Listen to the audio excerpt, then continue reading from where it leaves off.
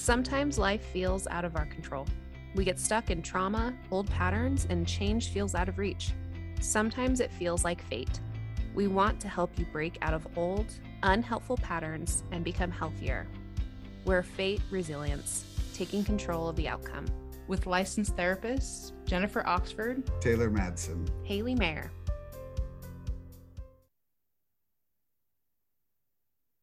Okay, well, we have talked a lot about mindfulness, quite a lot, but we're going to do an episode just specifically about it so that we can cover a lot of bases and talk about why we feel like it's important, talk about when we don't feel like it's important. I don't think there is a topic it's not important in, so spoiler. This topic is coming on not really the heels, more of like the coattails of like a pretty, it was a couple months ago, I took a mindfulness-based stress reduction class at the University of Utah. They do a lot of great work. Shout out to Dr. Mai, who taught it. So essentially mindfulness-based stress reduction type of therapy, type of exercises is really just putting you in contact with your body, putting you in contact with your needs, regulating, taking stock of what's going on, and addressing those things. And essentially, if we get our body to be in a more calm, relaxed state, our mind, our emotions, and the such will also be in a calm, relaxed state. And that's our episode. Just kidding. And that's done.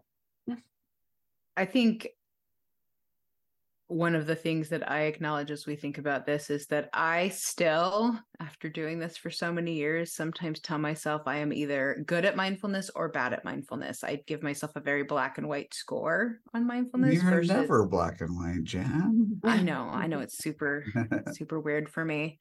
Versus realizing that this is an area of continual growth and awareness. Mm-hmm. So when we do that, some people will, I'm sure, have already said, well, mindfulness isn't for me, next episode, or this is one it isn't, or I should definitely send this to my friend who needs to be more mindful. That's my other favorite. This is good for them. Right. Or my loved one. But I just want to acknowledge that it's a lifelong process to be in touch with your mind and your body and your emotional state.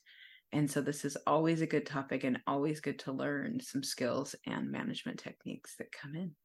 I think one of my favorite moments with a client ever in my career was when he said he thinks it was the first time he's ever felt at peace in his life. Mm-hmm. And it's like, I'm sorry, this is it. Wish that happened more for you, bud. Like I feel like those realizations they're nice, but they're also sad, at least for me. Yeah, for sure. It was a very bittersweet moment. Like, this is so cool you get to experience, but also like, you are not young. No. But I think a lot of us, especially with the hustle and bustle of the daily life, I'd like to follow history on social media. They broke down feudal peasants' work schedules. We work way more today than. Of course they did. Yeah. Than futile peasants. I can claim that I work more than a feudal peasant. Is it futile or futile? With a D. Feudal. Feudal. Okay, yeah. sorry. The lowest of the low. And so just with being constantly connected with electronics, how many work hours we work, that there's just this constant low grade to mid grade chronic stress that we all live in, because there's so much that demands our attention that I think without some kind of mindfulness practice or some moment in your day to slow down, that I think we're just so used to it that we think we're experiencing peace or comfort.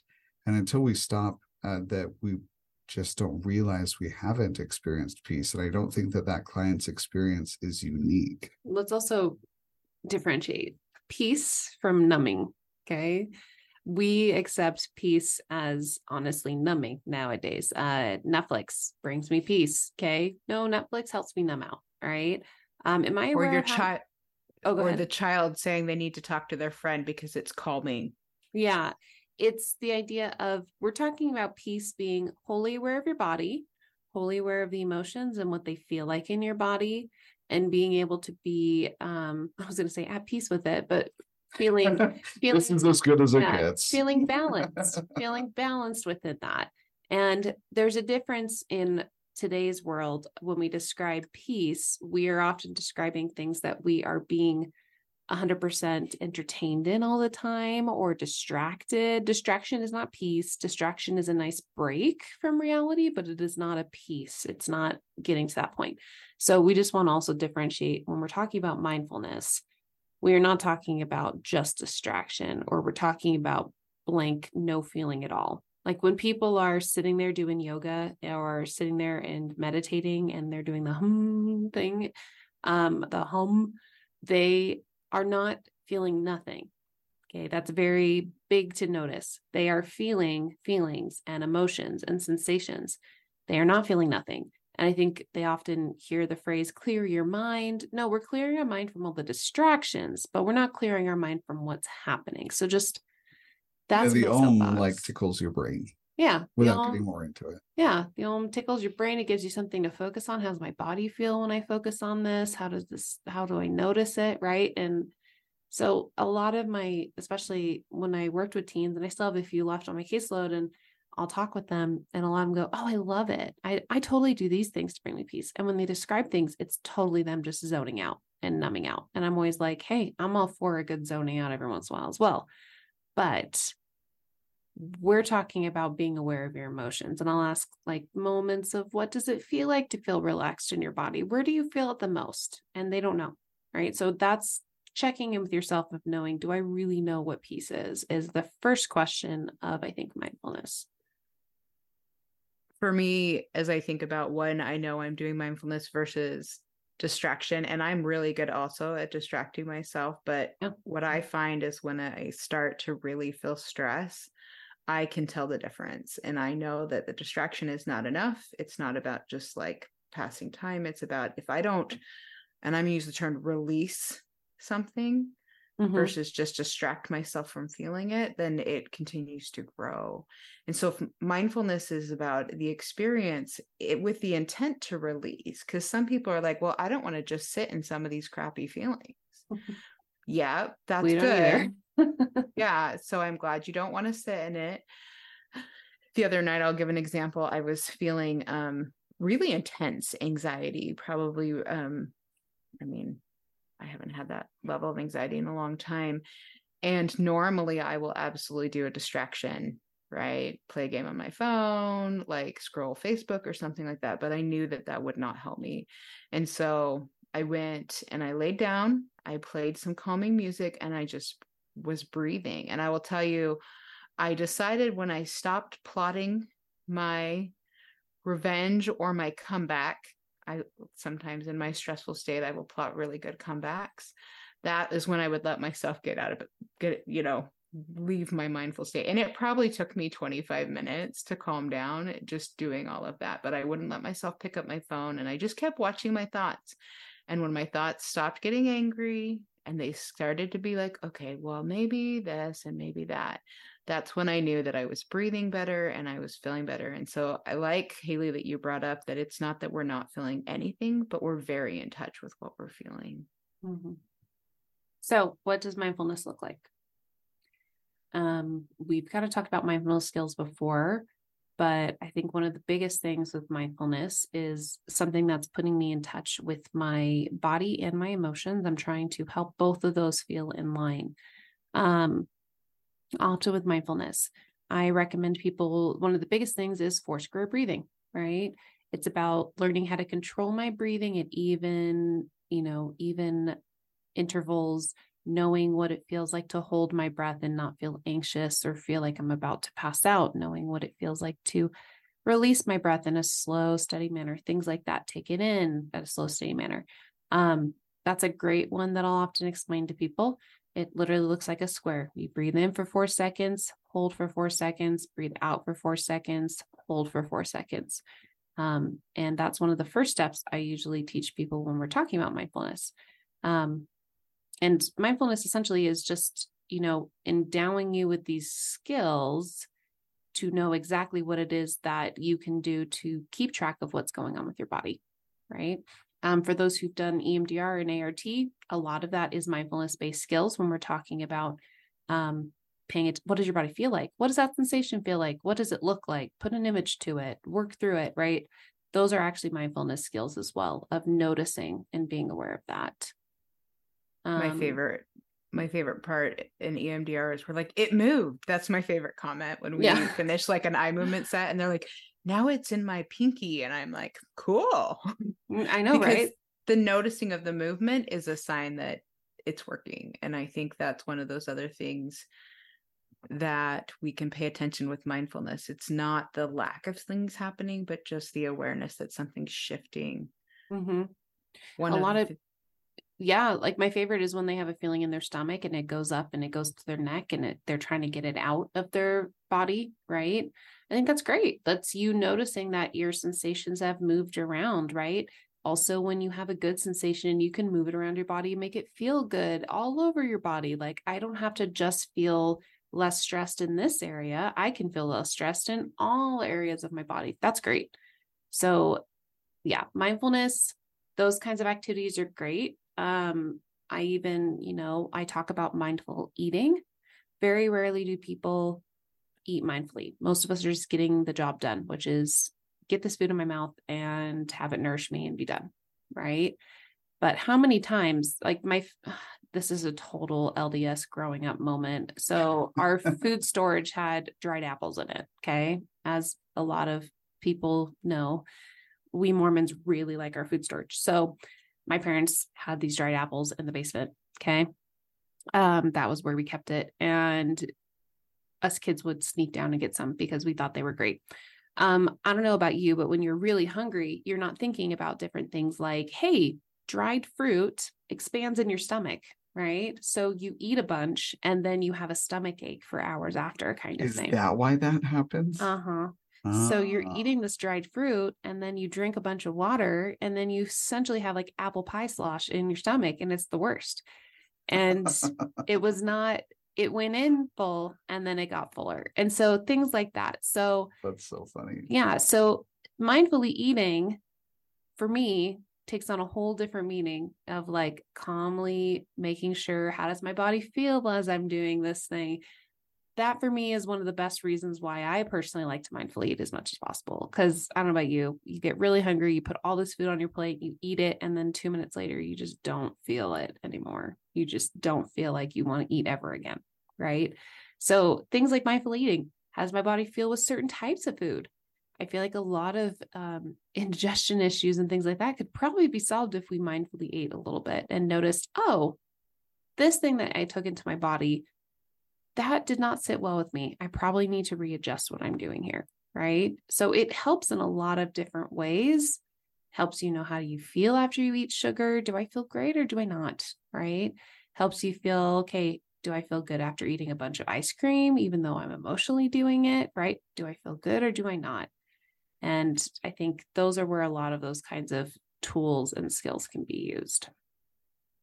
One of the things that comes up for a lot of people when they talk is they don't feel anything. I've had some people say, I don't feel anything when they go to their body. I would argue a lot of people at first. Yeah. So one of the skills that I actually recommend is then the sensory skills. So you like the idea of what do you see, what do you feel, and then touch is a really good one. So 5, 4, 3, 2, 1. Mm-hmm. Yeah.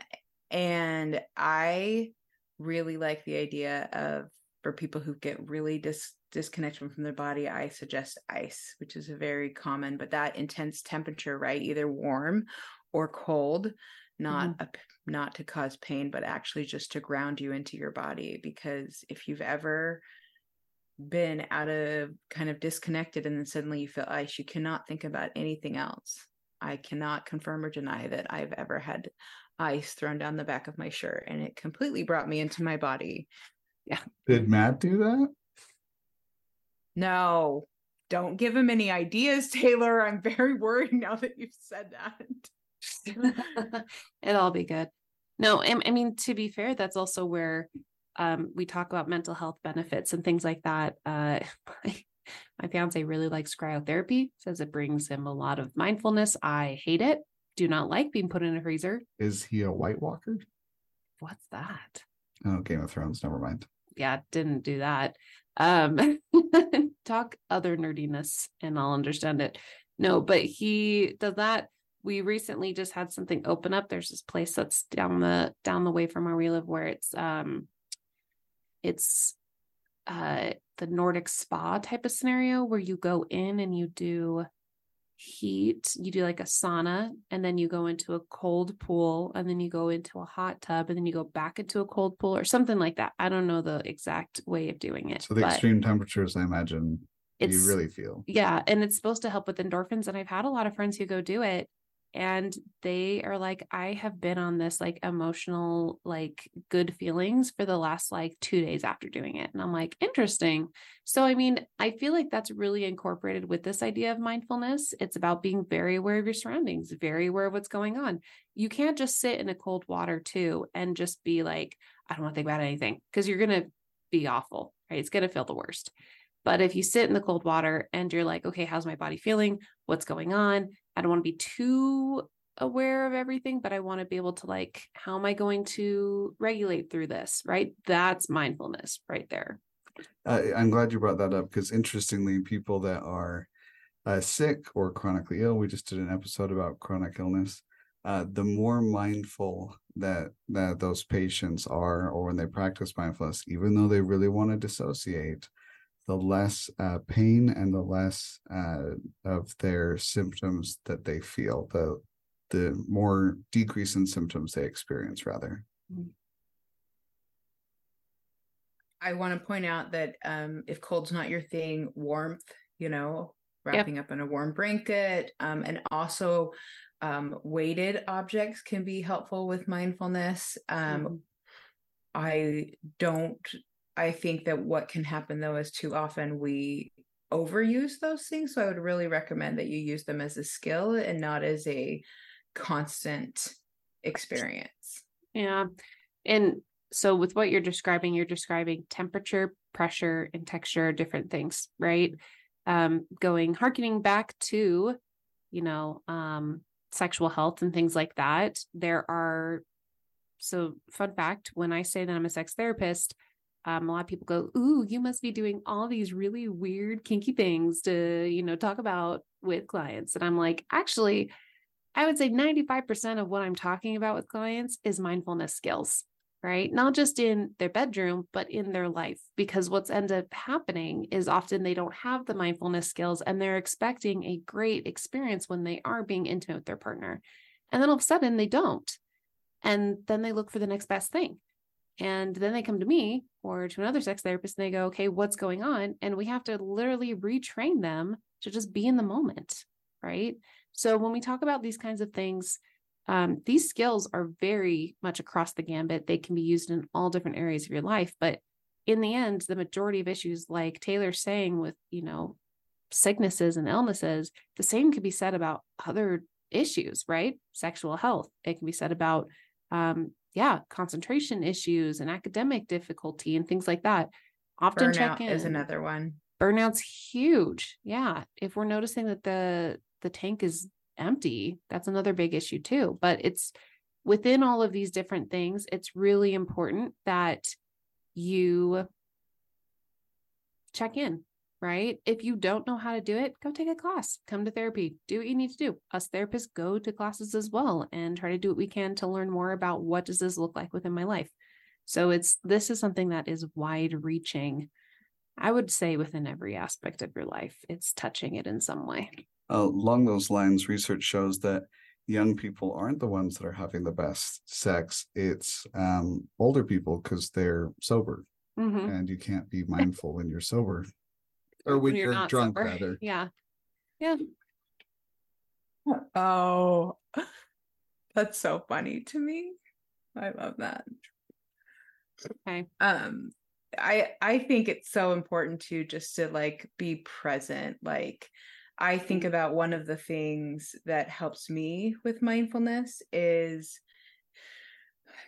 getting out in nature. And I don't know if that is cliche because it's cliche or if it's cliche because it works, right? But I have found putting my feet on a sandy beach works for me. Even just being outside and feeling the warmth from the sun helps ground me. I often will take... If anyone's hearing this in the background, Taylor is about to have his laptop die, so he's scuttling. I'm trying to save it. Sorry. Keep going, Jennifer. That was okay.